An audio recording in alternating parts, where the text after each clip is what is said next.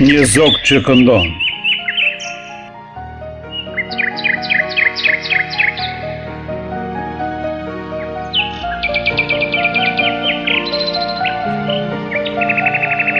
Nëse koha do të kthehej pas,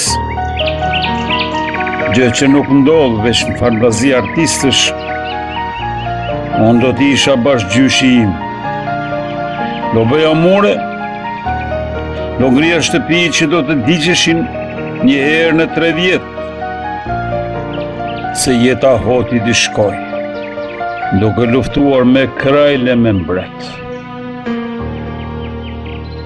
Do të lindja e vdisja në Traboin të moqëm, aty dhe ti, tek gjyshi yt në Skoraq, sigurisht, të bindur se pa gjyshrit, pa baballaret, pa hotin, nuk do të lindnim, a me mundshmja, nuk do të ishim këta që jemi e bota na një.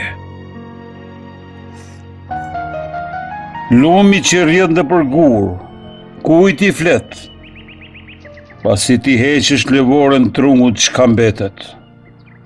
Dhe shpirtin e qast të fundit, kështu a nuk del.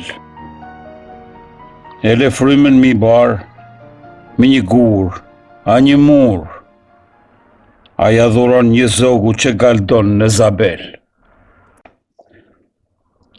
Zogu që këndon në mal, e nuk është veç një zog, është dhe një këngëtar, poet, një djalë, që fisin e vetë nderon, atë fis që si t'ishte si lis, degët në të gjithë botën i lëshon, por në vendlindje ka lënë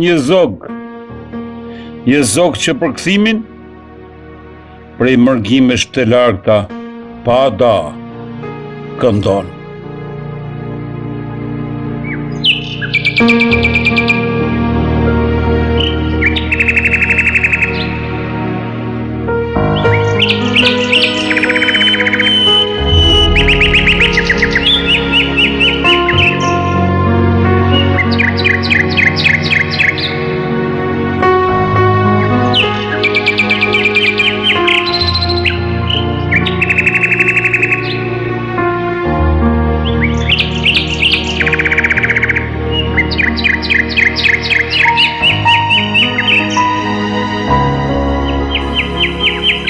Recitimi poetik nga autori, kolec Traboini.